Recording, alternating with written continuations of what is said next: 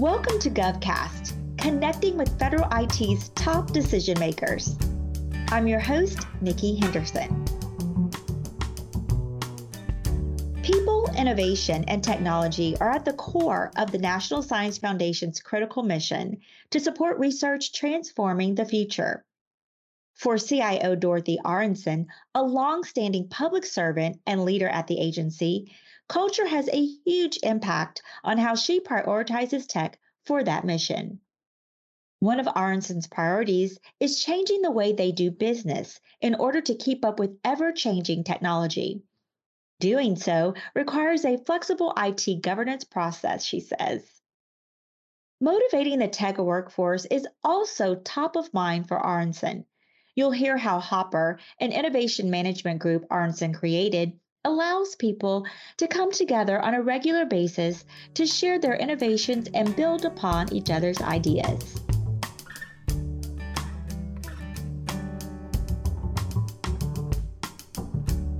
My name is Dorothy Aronson.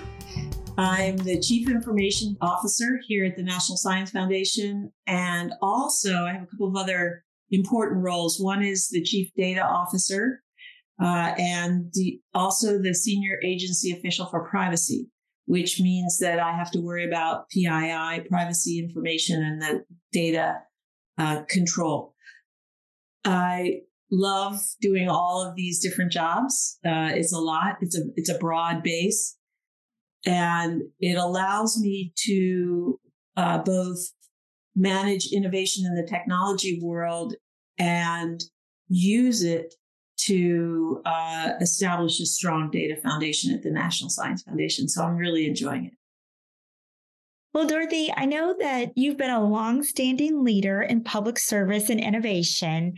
What does the impact of tech mean for an organization like NSF, and how has your tech strategy evolved? So technology, and when I'm going to talk about technology from here, I'm going to mix it with data because I think that, of course, my role mixes them together, but also because what I see happening in technology, well, technology makes more and more things happen. So technology is more in the hands of the consumers of the technology than it ever was before. And what I mean by that is, we all carry phones. We're not, tied to a desktop. We carry phones and mobile devices. And with those devices, we configure them largely ourselves to meet our own needs, our own particular needs. And sometimes we, more often than not, tell it our preferences and build, which in effect is building our own applications and our own interfaces. And that wasn't ever something that people conceived of, 10 years ago. So what is happening with technology, especially with NSF, because I think NSF has a very forward-thinking and well-educated customer base, that what they do is they push us forward and make us evolve with respect to technology more quickly than some other organizations might be required to do. Because, the technology serves the people, and the people are asking for a lot at NSF. So the strategy mirrors their needs. And in short, what I see this strategy happening with the strategy is, how do we more and more empower our customers, our end users and the external customers to get the work done? And that means helping them become technically savvy and empower them with the right tools and data. I can add one thing to this, which I don't know if I ever said this to you before, but one of the things I really like to think about when I think about technology is, in this world, really, in many ways, is I've seen videos of men or people standing on a log in the water, right? And in order to stay upright, you have to constantly be moving your feet, right? Have you ever seen a video of that? Yes, I have. And with technology, it's just the same way. You can never rest. It's constantly changing, and you have to constantly work to change with it. And I mean, you may know this yourself, you get an automatic upgrade of some software application without really asking for it, and you're forced to learn the new interface and the new way of working. And that's what's happening in the world of technology, is this constant forward thrust. And so as the CIO and the CDO, what I try and do is understand what tools to use best, and also to help people keep abreast of what's going on. Perfect. That actually was a great analogy. I know exactly what you're speaking of. Well, Dorothy, you're known also to be committed to lifelong learning. So, can you please tell me a little more about that? Sure. So that goes along with the man on the log, right? And here's another thing. It's not that person's job. So think about learning in terms of, I have to be responsible for my own continuously learning what's going on, right? The people who are IT people and data people at the National Science Foundation who are providing these services to people, they have to keep learning. So, and also the people receiving the products are also having to be learning. And that's one way of thinking about it, is that, so a very important part of this, people adopting new technologies, is them seeing them coming, wanting them to come. There's a whole notion that you have to be ready for the change in order to take advantage of it. And that's part of the lifelong learning. The other part that's really important is that if you had a specialty in some technology and you no longer, or some job area, any job area, and because let's just say a machine worker in a factory, and that factory becomes automated, technology becomes deployed in that factory in order to do that task. And let's imagine that the factory task is also a little bit dangerous, right? So you have this, imagine a person in a factory, and they're all suited up. They go in and they do some slightly dangerous, maybe it's just painting, but the paint has an odor, right? So in the future, let's say that a robot can do that painting for that person, and you'd think, well, that person's out of a job. They're not out of a job. They still are making the computer run. They are still making the robot run, but they are not in danger anymore because they're not wearing the protective gear. So, but that person has to be able to accept that they're not hands-on painting, but that they're running a robot that's doing the painting. That's also lifelong learning. And sometimes you have to choose to change your career in the middle of your life because of the advances in technology. So all of those are components of lifelong learning. Are you a lifelong learner? Yes, I am actually. Good. I am. And you made a great point that initially people do think that they are being replaced and that they will be out of a job, but in fact, that isn't the case. So, right. For most of the cases the type of work that's coming for all of us, for me. So I was an IT person, and now I'm an IT and a data person. I mean, these are important evolutions in your life that you have to be ready to absorb and learn. I mean, it was pretty, it was only a few years ago that I had to take on the responsibility that the whole government changed and started focusing a lot of attention on data. And then we didn't have the right to hire a whole lot of data people at that time. We had to take the people that we knew and convert some. So I think that is an indication of lifelong learning. And it's we have to, as human beings, we are always learning, but, that doesn't mean that we wish we always had to learn. Does that make sense? Sometimes we wish we could just stay still for a while and be safe. And that isn't a good attitude because it's not the world as that we're living in today. I totally agree. You're exactly right. It is not. So, well, what about when you consider some of the critical areas within NSF's mission and what its research activities mean for things like natural disasters, supply chain, and public health crises? How are you thinking about your biggest priorities for technology? So, the mission of NSF is critical. science and innovation, research, stimulating new ideas are really important. And also recently we've had more of a focus on transitioning these. Actually, we've always had a translation responsibility, but it's become very clear now with at NSF. And so for me, what that means is that the way we do business has to be able to change in order to adopt the changes in what's going on in our world. And so in our world, what I mean by that is I provide administrative support to this great foundation. And the foundation is just like the man on the log, the foundation is changing. And so what's critical for me is to figure out how do we, in the federal government, things happen slowly, but in the IT world, things happen quickly.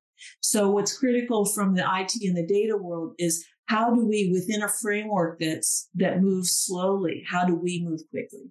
So understanding how to manage and create procurement vehicles that allow for change along the line. So if you have a contract or something that's a 5-year thing, and then a big technology change happens in the middle, how do you deal with that? Or budgets are not available. So all of those things are a matter of changing within the box. And so that is a very critical skill in my mind. And we do that here at NSF by having a very flexible IT governance process. So we guess what's going to happen in the future, but we leave enough latitude so that we can make changes along the way. And then we constantly review what we've planned to do and adjust it. So even though we might have planned for something to happen 3 years out, if it happens 1 year out, if it happens in the near term, we'll make an adjustment to our priorities in order to make that happen. Does that make sense? So it's called, I think of it as agile budgeting or agile governance of the IT. Oh, yes, that makes perfect sense. Yes, you explained that very well. Well, when it comes to these technology priorities that you were just speaking of, where do people come into that, considering human-centered design and user experience? People are the foundation for all of this. There's no point in trying to achieve some intellectual objective, so I can imagine some perfect IT, but if the culture of the agency doesn't want it and the people doing the work don't want to do it or can't do it, then the vision is wrong. So the vision has to be based on the culture of the agency first, because again, there's no such thing as creating an IT solution that people use if they don't want to use it. I believe, and that's the same way. And then we have to match the people and the dollars that we have on hand and make, and the people wanting to do the thing is the most important thing. Because how do I explain this? I think the people that are creating the solution have to work hand in hand with the customers who are going to receive the solution. And if you think of the developer people as people, now this isn't completely true, but if you think of the developers as people who are expert at developing but don't know anything about NSF, they can't develop a solution without the strong partnership with the people that are going to be using that product. That partnership is absolutely essential. And both sides make compromises given what each other want to do and do best. And I believe that happiness is the key here, and that the process that they go through to create the end solution has to also be rewarding in itself.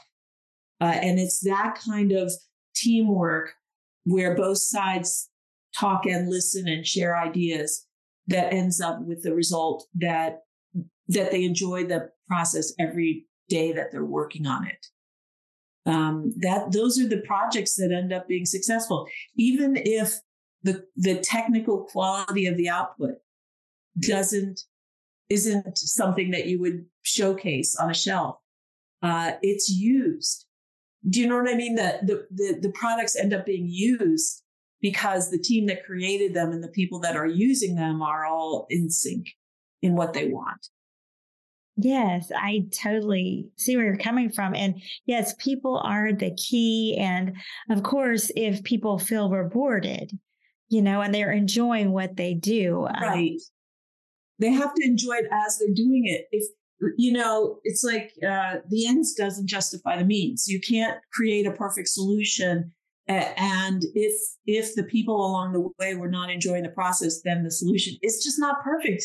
It's, that's part of the perfection is the people wrapping themselves around it and creating it together.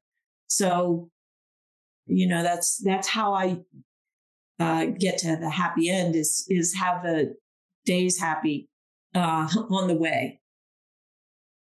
Right, right. Well, what do you do to motivate the tech workforce? Usually when I meet people, I ask them first what they want. What is it that you want most? And sometimes people will say, well, I'm a 9 to 5 person. I just want to get through the day. And then you have to go a little bit deeper and say, okay, well, during the day, I don't want to torture you. During the day, what is it that you want?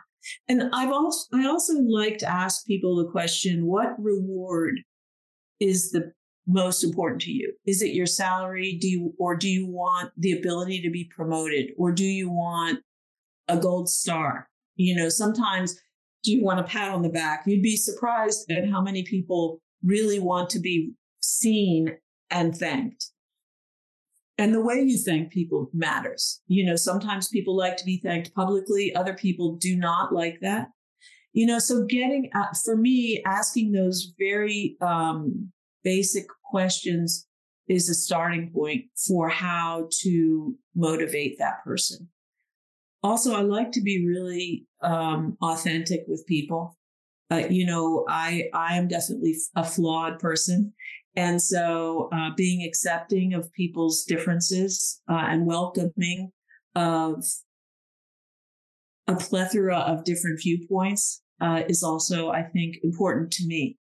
Again, I think being heard is important. Yes, definitely. I agree. Because many times if people don't feel like their voice is being heard, they kind of shut down or tune things out. And right. Caring is important. I care about the people I work with. I don't know what else to say other than, listening to them, finding them the right spot and trying to get to that place where people are enjoying their days. yes, yes, you will definitely have a successful outcome taking that path. So I totally agree with you. Well, Dorothy, what role does innovation play in advancing technology at NSF? So innovation comes from a lot of different places in NSF. You can imagine there's some people that are, doing advanced research on technology. They have great ideas and sometimes they tinker, with administrative tools. And so, so sometimes the program people develop their own solutions to their near-term administrative problems using the tools that they have at hand. And I call those people local innovators. And the local innovators, what we've done at NSF is we've created a group of local innovators called the Innovation Management Group. And they come together every other week and they share their innovations with each other. And so I love that. It's a community building activity. We also, the local innovators can build on each other's ideas. And we have put together what I think of it as a shelf. It's actually a business application that we call Hopper and named after Grace Hopper. And what that does is it's a place where local innovators can put their inventions. And then other local innovators can use them and improve upon them. And customers who also have similar problems can come in and use them. So we have this application where you can come in and you say who you are, and you say like which kind of person you are, and also which kind of problem you want to solve. And it will show you tools that have been created by local innovators that have solved that problem already. So we have a really lot of fun with innovation at NSF. And then we have a maturity process so that those tools in Hopper can get more and more mature. And if they're used enough and useful enough, they can be integrated into the larger systems. Isn't that cool? Yes, very cool. I love that idea. That sounds amazing. Dorothy, COVID-19, we know that it turned against it. It turned everyone's world upside down. But I want to know, how did the pandemic impact your modernization strategy as far as migrating to the cloud and implementing workflow software? So we already were prepared for the cloud, for example. And so we had already a strategy for that. That was fine. And I'm not sure that was too much impacted by COVID, but the strategies for the workforce being distributed to the extent that it is a very big difference as a result. That was expedited, that was accelerated because of COVID more than a direct, I believe a lot of this would have happened eventually, but we had to move faster in this one area in order to prepare the building, for example, for the return to work. I think there's been more change to our strategy based on how many people are going to be in the building and what tools we need in the building versus we have a single headquarters at NSF.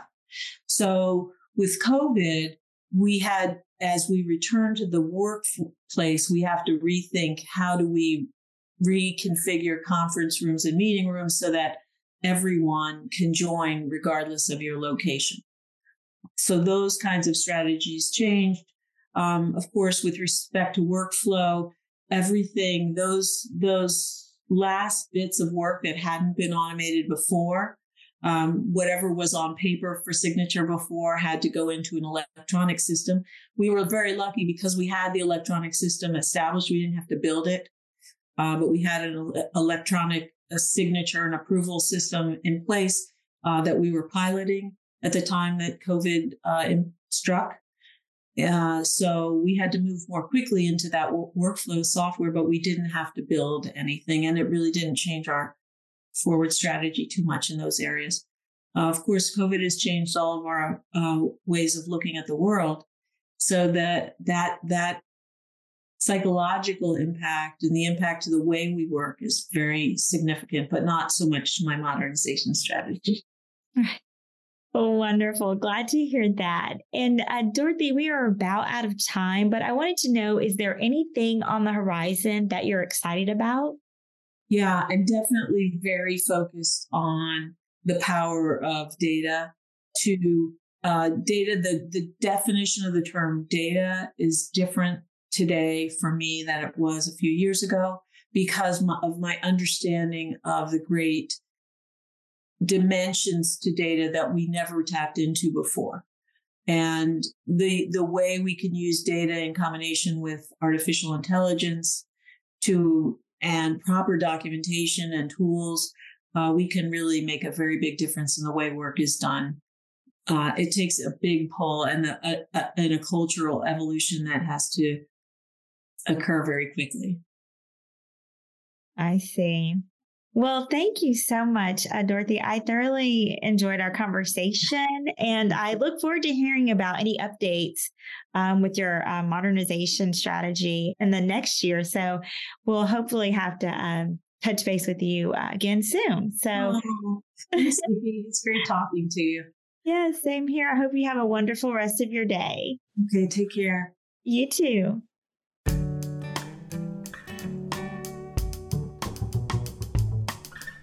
GovCast, along with Cybercast and HealthCast, is a production of GovCIO Media and Research. For more podcasts and to check out the other shows, head to govciomedia.com. Watch out for new episodes released every Tuesday and Wednesday across our shows. You can follow all of them in your favorite podcast platform, and if you like what you heard, make sure to let us know by leaving a review. And if you have any topics you think we should look into, contact us at newsletter@gcio.com.